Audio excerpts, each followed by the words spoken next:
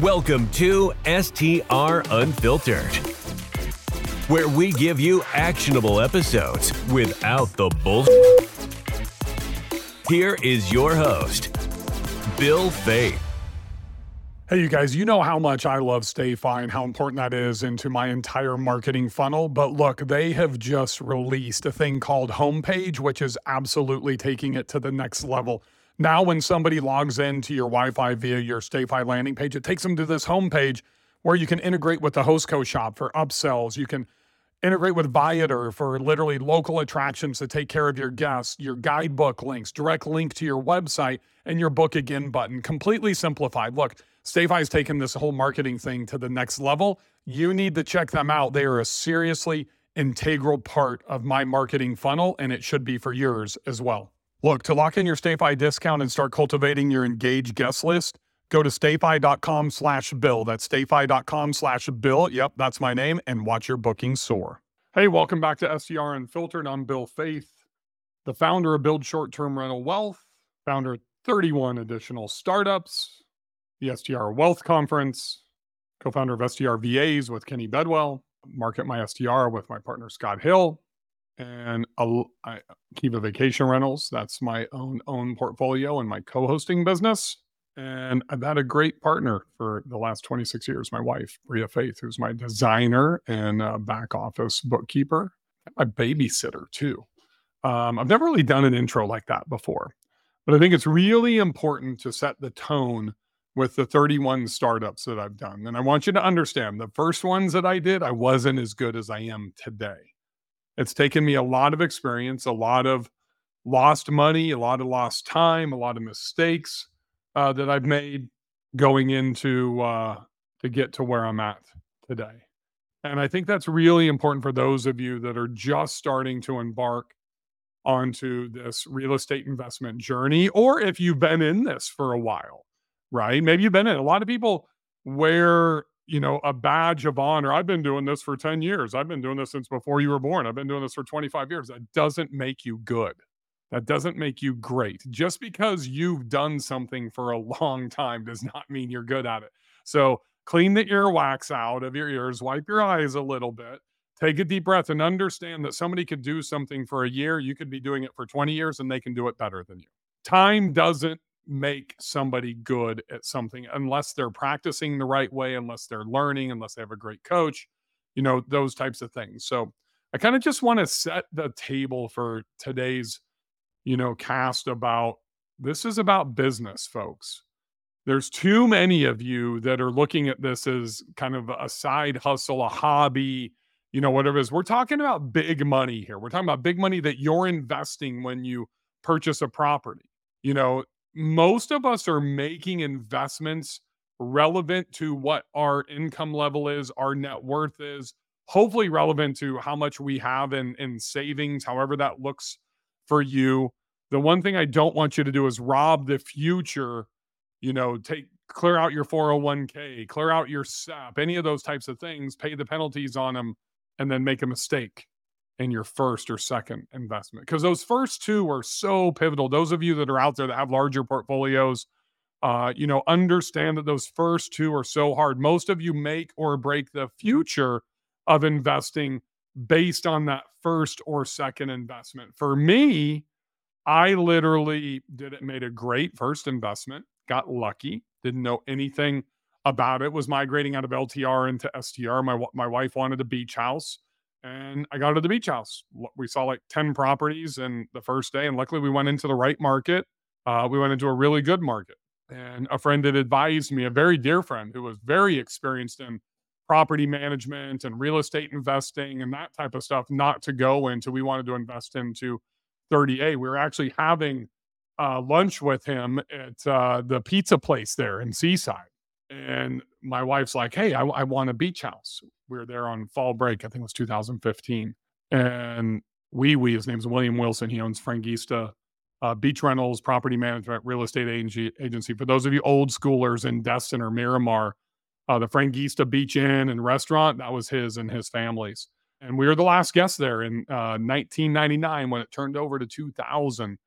Me and three other couples spent the Millennium New Year's Eve there, and then he tore it down and built like $1 billion worth of houses and townhomes and condos. What a great investment. But it was William that gave me the sage advice to not invest into the 30A area. I wish I would have based on appreciation today, but we couldn't afford it. We had $126,000. And I know I'm telling you a story here. We're going to get to the four things that every successful real estate investor needs to have in short-term rentals. And so we decided to go to Gulf Shores. And so we flew about a month later to Gulf Shores. We saw 10 properties. We ended up buying the very first one that we saw, Tier 2 in Fort Morgan, actually Morgantown, which is a subdivision inside of Fort Morgan, Alabama. And you've seen the case study where it was doing like $44,000 a year in gross revenue. We turned it into $98,000, then $112,000. Leverage that to grow our entire portfolio with $126,000 investment. That's the 550-250 program. We've just done it multiple times.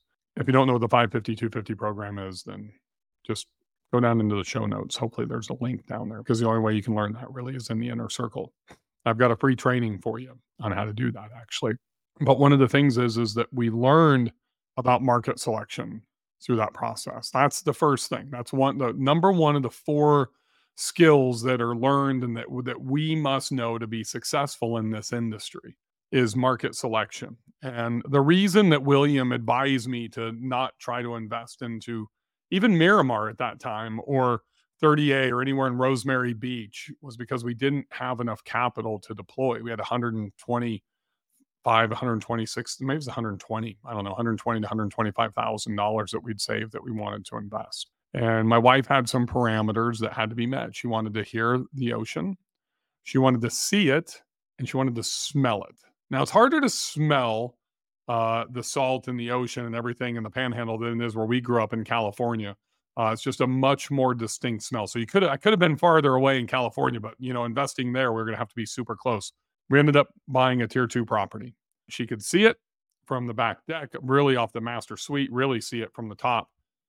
She could hear it. We could hear the waves crashing. No question. It was pretty quiet, pretty secluded. And she could definitely smell it as well. So she got all three. And what ended up being super important for us is the market that we ended up investing into. We didn't even go to Gulf Shores. We ended up going to another sub-market. So when you hear me talk about market selection, I'm going to unpack this a little bit for you. It was really about going deep into Fort Morgan and not even investing like into the heart of Gulf Shores, which is West Beach. If you're familiar with Gulf Shores, you've got West Beach and you've got East Beach. Then, past East Beach, heading east towards the Florida line, you've got Orange Beach. Heading west towards Dauphin Island out on the peninsula, you've got Fort Morgan. So everybody thinks about Gulf Shores as Gulf Shores, but you really got Orange Beach, East Beach, West Beach, and then you've got Fort Morgan. You've got four submarkets within the Gulf Shores market. So it's like when people talk about the Smokies. Hey, I'm going to invest in the Smokies. No, you're not. That's not even really a market. It's a region. It's a geographic area. It's too big. It's not a market. It's really a region, right? So you've got Pigeon Forge, you've got Gatlinburg, you've got Sevierville. You can almost classify like going out to Douglas Lake as part of the Smokies at this point. But, really those three places are the primary submarkets. So that's the first thing that you have to do is take a market that you want to invest into. And I go through the same thing with Branson, Missouri, Western North Carolina, the Asheville area, the whole Boone, Beach Mountain, Banner Elk area, Orlando, you name it. The approach is the same. We got to take a market and then break it down into the submarkets because performance and even bedroom counts are going to perform differently inside of these submarkets, right? And then that's when we really start diving into the research. And you should be able to figure that part out relatively quickly by having conversations with people like myself or people that own there, and they should be able to let you know. You can find that out on STR Insights and AirDNA as well. But I don't kind of get those involved until I get into, step number 2, because I really want to invest into a market and actually that I like. I want to make sure that I have an interest in the market. If I don't have an interest in the market, then I'm personally not going to invest there. I'm not telling you not to, but I'm not going to, because I'm not going to put my full effort of number 3, into it if I'm not really interested in that market. So that's a go or no go for me, right? And as an example, Pot Springs has been a very investable market very close to buying a motel there 2 years ago before it even shut down. Now it's limited to, I think, just under 486 or something like that, just under 500 permits. We didn't end up making the investment because the owner drug his foot on this apartment complex we're going to purchase and turn into a boutique motel. But one of the problems is for me, like I would never buy a single family home there or do an investment on my own. This was through my capital group, Riven Capital Group, that I'm partners with John and Tripp in. And I'm just not interested in that market personally. So hard for me to get vested, to get all in. And as we dive into number 3 and 4, we really need to be that if we want to excel. I think that's one thing that's, gives me a little bit of a competitive advantage. I only invest into markets, submarkets, and properties that I love, that I like. And that's going to really help me as we dive into number 3 and number 4 skills. Whereas I'm strictly making a financially driven decision and invest into a market just to make money that I'm not interested in, then I don't think I'm going to be able to execute on those last 2 as well. So we've talked about going from market selection down to submarket. Then it really falls into bedroom counts, right? And once you get into bedroom counts, usually most of these submarkets are going to perform at a different level from, say, a 1 or a 2 bedroom or a 5 to 6 or 7 bedrooms, right? So I look at Orlando. I was on a coaching call earlier this morning with one of my inner circle members, and they've got a 9-bedroom in Davenport, which is a submarket of Disney, of Orlando. And, it's not performing well. So, but they have a tremendous amount of equity in this property, and the decision has to be made. Are they're wanting to make, a larger sum of an investment dollar wise and time commitment wise to bring it up to be able to compete, right, on the bedroom count of 9 bedrooms, because there's so many properties that they're competing against on the 7 and 8 bedroom side on the low end and the off peak season. Could be totally off season, could be the shoulder season.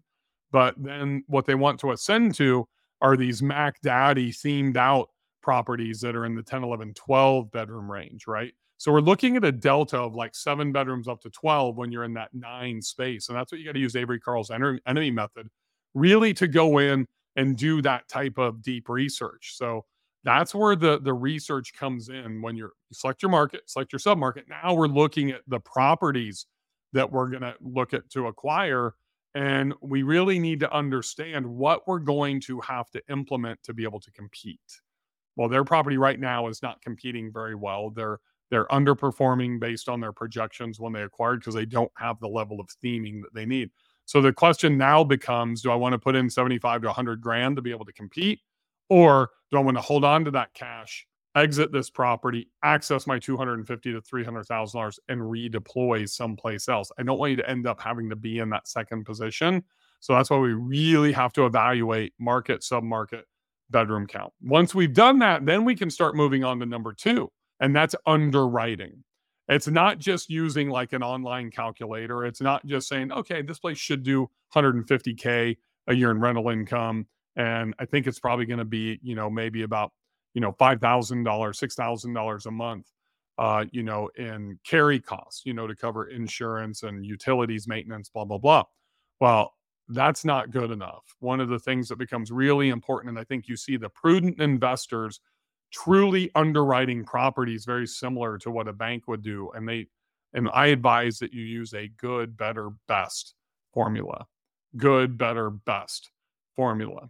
So one of the ways that I do it is I look at my historicals. I know how I perform against AirDNA's percentiles, 50th, 75th, 90th percentiles on a historical level. So I typically can apply that when I average all of those out throughout my portfolio. I can apply that to my future investment. And that helps me build out the good, better, best scenario. And one thing that I think is super important is that you are always going off of the better or the good. You're never going off of the best. I know we all want to ascend to the best scenario, and a lot of us will go in and use that inside of our performa, but we really need to be prudent here. So one of the things that I look at when I'm underwriting is I always underestimate my gross revenue by 10%. 10%. And a lot of people say, well, wow, why would you do that? Well, because I'm always going to overestimate my expenses by 10%. I learned my lesson when I bought my Banner Elk property a couple of years ago. And I did not factor in snow removal. I didn't even think, I'm in the mountains, but I didn't even really think about think about it because I was in North Carolina, would have been right in the forefront if I'm going into Island Park or Aspen, Vale, Colorado, Rocky Mountains, whatever. But for whatever reason, I just didn't think about it. And that's okay. That's cool. But you know what it did? It was like $3,100 in the first year. I've got a super long driveway. It's steep. It's big. It's a 2-acre property, sleeps 16 people, 6 bedrooms, bunk room, 3-car garage, game room. It's big. So it's expensive for me to get the snow removed.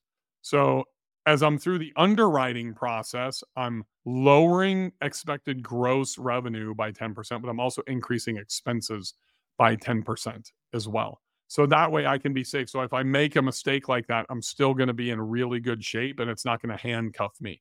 And that's something that's really important. So the underwriting process is designed to mitigate your risk.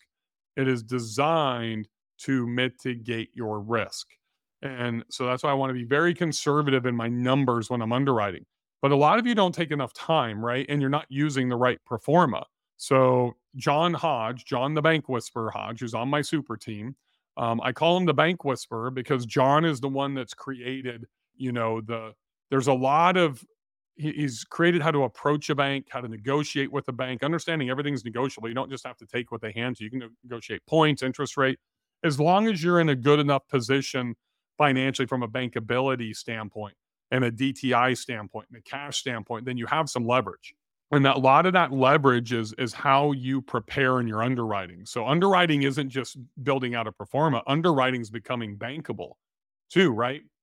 So you have to know the package to put together. You have to know what the bank is going to request from you, what they're going to want before you go in and you actually say, hey, my name's Bill. I'm looking to buy an Airbnb. Can you help me? That's like the worst thing that you can do going into a bank. You walk into a bank, you say, hey, my name's Bill Faith. I'm looking to open an account and actually I'd like to speak to somebody about commercial real estate loans. Perfect. Let me get Bob for you. Hey, Bob, my name's Bill Faith. I'm looking for a commercial real estate loan. Interested in opening up an account, parking some cash, so we can start a mutually beneficial relationship as partners here.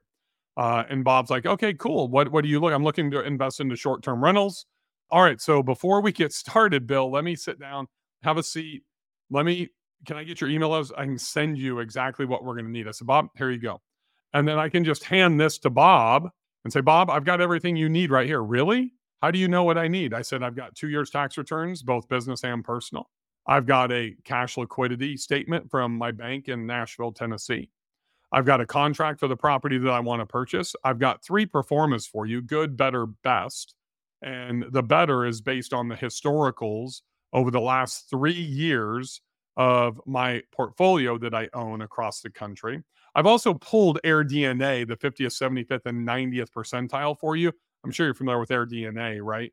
And you can see how my properties outperform or my properties outperform. So I've got a spreadsheet with a list of my properties and the 3 years of gross revenue and net income with cash on cash return over the last 3 years to supplement. Oh, by the way, I've got my personal financial statement as well. Got the contract for the property. If there's anything else you need, I can access it immediately on Google Drive in most cases. And then Bob's like, wow, I've never had anybody come in and give me something like this. Usually we have to email them and tell them specifically what we want. Well, Bob, it's not my first rodeo. I've bought and sold, over 50 pieces of real estate in the last 8 years. I've been doing real estate investing since I was 19 years old, my first duplex back in Bakersfield, California. So I know what you're going to ask. I know how bankable I am. I know roughly what my credit score is. I know what my DTI is. I know how good I am at real estate investing. And that confidence and that preparedness is really critical because Bob is really a linchpin. Bob is key for the underwriting process and being able to purchase that property. So when Bob sees that we are so confident, we're so well prepared, that's the big thing. From an underwriting perspective, Bob's going to walk into that Tuesday night meeting after the bank closes the following Tuesday and say, hey, you guys will not believe this. I had this guy come in and he literally had tax returns, like right now, you're going to see this before tax day on 2024. So I would have, if I want to buy a property today, I need to have all the stuff in those tax returns from 22 and 23. 24, well, 21, 22, because 23 is not filed. I need to have P&Ls ready to go. And if I can get them signed or audited by my CPA, that's going to make them even stronger, right? But hey, you know what? He's got what X amount of dollars on this liquidity letter from his bank, and he's got his tax returns. He's got the deal. Look at his portfolio compared to AirDNA. Bob is becoming your sales rep to the loan committee. Let that sink in for a second. You've just turned Bob into your sales rep from the loan committee. As opposed to the conversation goes, yeah, hey guys, here's the next one on the docket. It's a $600,000 property, up on the mountain over there on 123 Main Street. A guy named Bill Faith. He's from Nashville.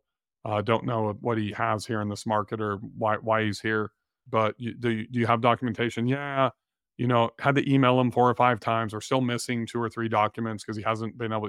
He's never put together a personal financial statement, but we're working on it. We sent him our template. Hopefully, we'll have that before next Tuesday's meeting. Where's the confidence level with the underwriting committee? Right, first scenario or second scenario? No question, first scenario.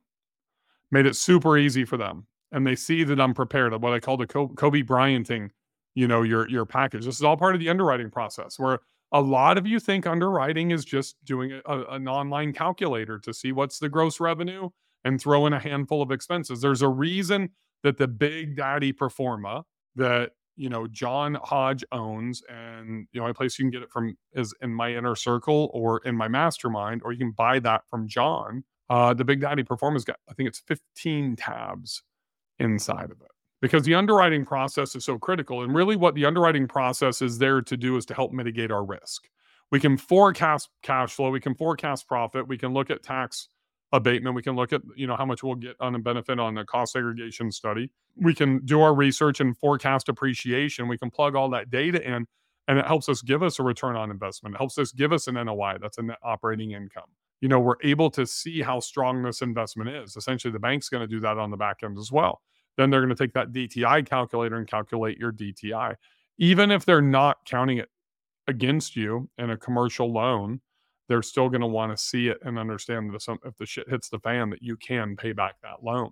So that's all part of the underwriting process that you got to have all that documentation. You need to, put it in a really nice package, tie a bow around it when you deliver it to the banker so you can show him how great you are, how experienced you are, and get him ready to sell for you on that Tuesday night meeting. Number 3 is marketing. Marketing takes on a lot of forms in our industry, but there's really 4 core things that I think is super important that I want you to focus on. Number 1 is listing optimization. Listing optimization, getting your listing to that first page of Airbnb is critical. Image quality, you can't skimp on images. You need to really have the highest quality images. You need to fill out every space inside of your Airbnb Verbo listings with, written copy. You need to have really good design interiorly and externally. A lot of lighting, man. I mean, like literally just little LED strips under your cabinets before you get your photos, adding string lights to your outside decks, front porches before you have somebody come and shoot your photos. Lighting makes a huge difference in your marketing and rendering and how that's going to end up working. And that's all part of your marketing strategy. One of the things, and I'll give you this pro tip, when I set foot on a property, I give myself literally 90 seconds to 2 minutes. And as I walk through the main part of the house, I pull into the driveway, I'm already looking, I'm already analyzing. But once I walk inside, I'm looking at views, I'm looking at proximity, I'm looking at, what's the canvas outside? Is there, built-in natural amenities? Is there water? Are you at a lake, a river? Waterfalls, whatever that is. I'm looking within the first 90 seconds to 2 minutes of how I'm going to market this property. And I'm literally trying to build a marketing plan. Like, what's my first image going to be? What images are going in the top 5 on my Airbnb listing? What am I going to tell? What's part of the story am I going to tell my guests first? When I'm writing out the description or building content for my direct booking page or writing a Facebook ad or whatever that is. So I'm thinking about that. And if I can't find that hook, if I can't find that anchor, to set myself up on the first 90 seconds to 2 minutes, then I'm most likely going to pass on that property. So people that I've used multiple times, like Lauren Taylor in Montana, Tyler Kuhn in, Western North Carolina, Cindy Myricks down at Smith Lake as my agents, Deb Wood, I bought tons of properties with her down in the Gulf Shores, Fort Morgan market over the years. They know within 3 to 5 minutes if I'm buying the property or not, because I'm not rushing to make a decision, but if I can't see the marketing opportunity, then I'm not going to buy it, because that's going to transcend from Airbnb and Vrbo, TripAdvisor, Booking.com. It's going to go to my direct booking sales pages, websites that I'm going to build. It's going to be in my email marketing. It's going to be in my buy, sell, trade groups. It's going to be in my Facebook ads. It's going to go everywhere. And if I can't hang my hat, if I don't have that, then I'm going to have to pass. And one of the things I want to take a step back a second and unpack why your listing optimization is so important. It's not just, to get up to from an ego standpoint or a vanity standpoint. It earns the right for you to charge more. So if I'm in the top 5 rankings on page 1 consistently, I can charge more than you if you're on the top of page 2 or if you're on page 3. And honestly, even if you're on page 1 but you're below me. So that's what I look at, is that it gains me the right to increase my ADR. I can go add all the amenities in the world. I'm renovating a lake house right now, and I'm putting in 2 hot tubs. I'm putting in 2 game rooms. I'm turning a 7.6 into a 13.9, finishing out a basement, doing all the outdoor stuff. We're adding a fire pit. We're putting a gazebo for outdoor dining. The 2 hot tubs that we talked about. We'll have all the other games and stuff like that too. But it doesn't do me any good if I stay at the bottom of page 1 or on page 2. Look, Airbnbs, short-term rentals, go to die on page 2 and 3 and 4. You've got to be on page 1. So you really need to understand how to do listing optimization. And for me, a lot of that, just the example I can give you, my Banner Elk property, my Big Elk Lodge, it was doing great. It was my number 2 property in my portfolio, but now it's moving towards number 1 to overtake Dragonfly, all because I upgraded my photos. I didn't change pricing. I didn't really change decor.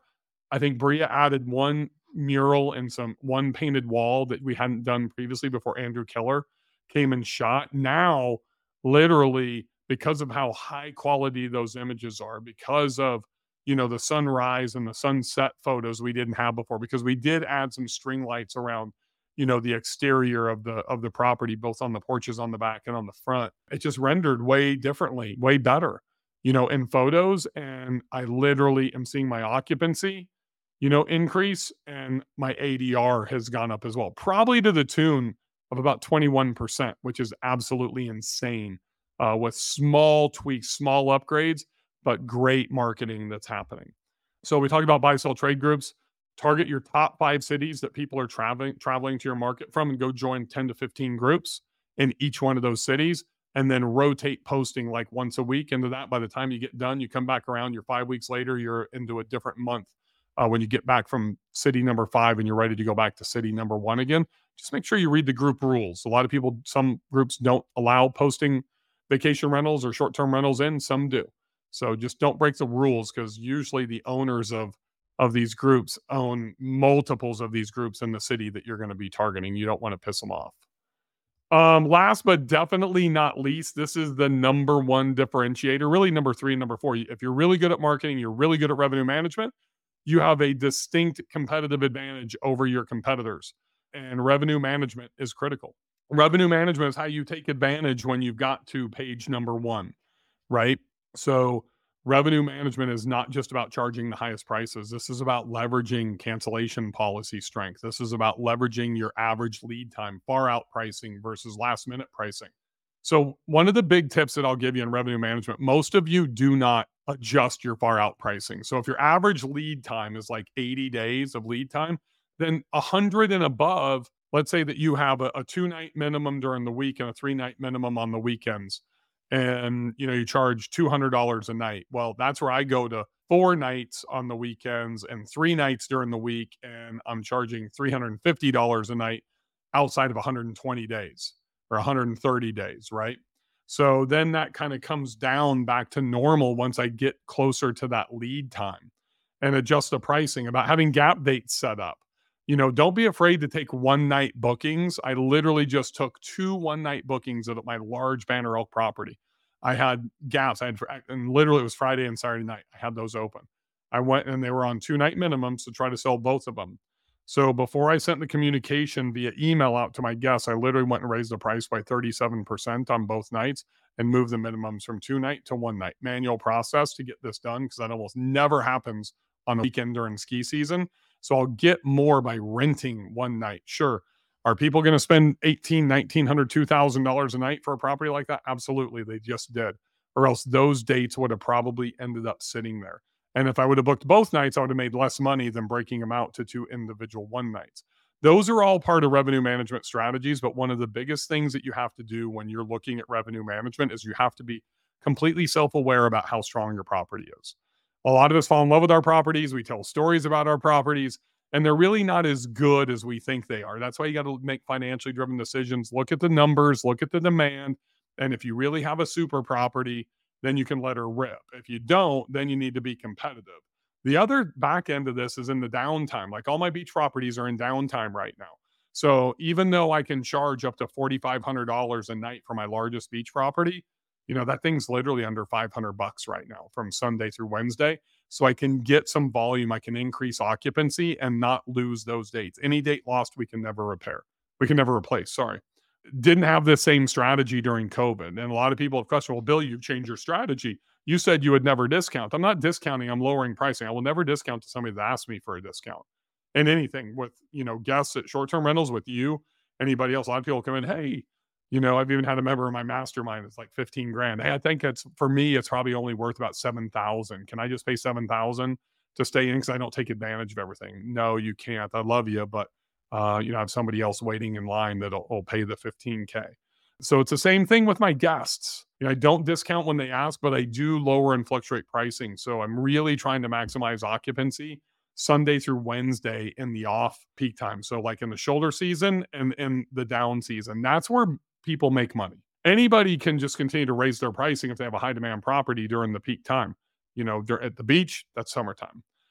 From skiing, that's literally like Christmas, through the end of March or April, depending on where you're at, right? So you got to optimize occupancy as much as you're occupying, as much as you are optimizing ADR.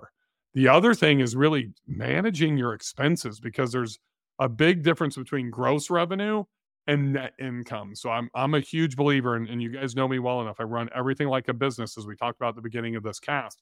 And I am actually going in and I'm really focusing on my net revenue more than I am my gross revenue. So you don't really hear me talk about outside of these educational, casts that I do to where we're talking about, gross revenue and that type of stuff. For me, it's really all about net income. So I'm about reducing expenses, about keeping things operationally more streamlined, right? To where I don't have this dead weight that most businesses end up acquiring. So anyways, to recap, treat your short-term rentals, everyone individually, like a business. That's all a mindset thing. Number two is going to be number one is going to be your market selection. And that goes into sub-markets and then property counts. And always focus on location and proximity. Location, proximity, views. You can't build those. You can't replace them. But if you buy something without those three and then try to out-amenity everybody, you try to out-mural everybody, you try to out-theme everybody, those people can always come back and level up and catch up to you. Number two is underwriting. Be super diligent in this. And one thing I would ask myself if I own properties, I'd be doing a cash on equity audit. And I'd be asking myself, would I make the same investment today? And if you wouldn't, or your cash on equity audit shows that your cash flow will not stack on top of each other, it's going to take longer than 4 to 5 years to be able to get to your equity, sell the property and redeploy the equity. That's all what I look at in the underwriting process, because I look at underwriting on when I'm purchasing, and then I underwrite every quarter to see what the true value of my property is. Number three, marketing. Buy, sell, trade groups, email marketing, Facebook ads, organic social media. Those are really the 4 things that I want you to focus on and get really good at Facebook ads. Chris and I just did a Marketing Monday today. I don't even know what the date is today. It's like February 25th or 26th or something like that. But you can go back in and look at that. Marketing Mondays. Chris did a really good job about, retargeting and all that type of stuff. And then revenue management. Market selection, underwriting, marketing, revenue management. Nail those 4 things, and you can go from being average to good and good to great as a short-term rental investor. Thanks for joining me on this episode. I'll see you guys next time. The STR Unfiltered podcast is brought to you by Market My STR, the ultimate all-in-one marketing platform for short-term rental hosts. Are you tired of juggling multiple marketing tools? Say goodbye to the hassle and make your life as a host a breeze with Market My STR. Boost your booking rates and increase your revenue in no time with our powerful features. Our platform streamlines your marketing efforts so you can focus on what you do best, providing unforgettable guest experiences. Whether you're a newcomer or a seasoned host, Market My STR has got you covered. Stay connected with your guests using our comprehensive set of communication tools. From custom landing pages to text messages, email marketing, and social media integration, we provide all the tools you need to elevate your short-term rental business. Streamline your operations, enhance your guest experience today. Don't settle for less so we can have it all. Make the switch to MarketMySTR's all-in-one marketing platform and watch your business soar. Visit MarketMySTR.com today to sign up for your free trial. That's MarketMySTR.com. Elevate your short-term rental business with MarketMySTR. Thank you for listening to STR Unfiltered, where we give you actionable episodes without the bullshit.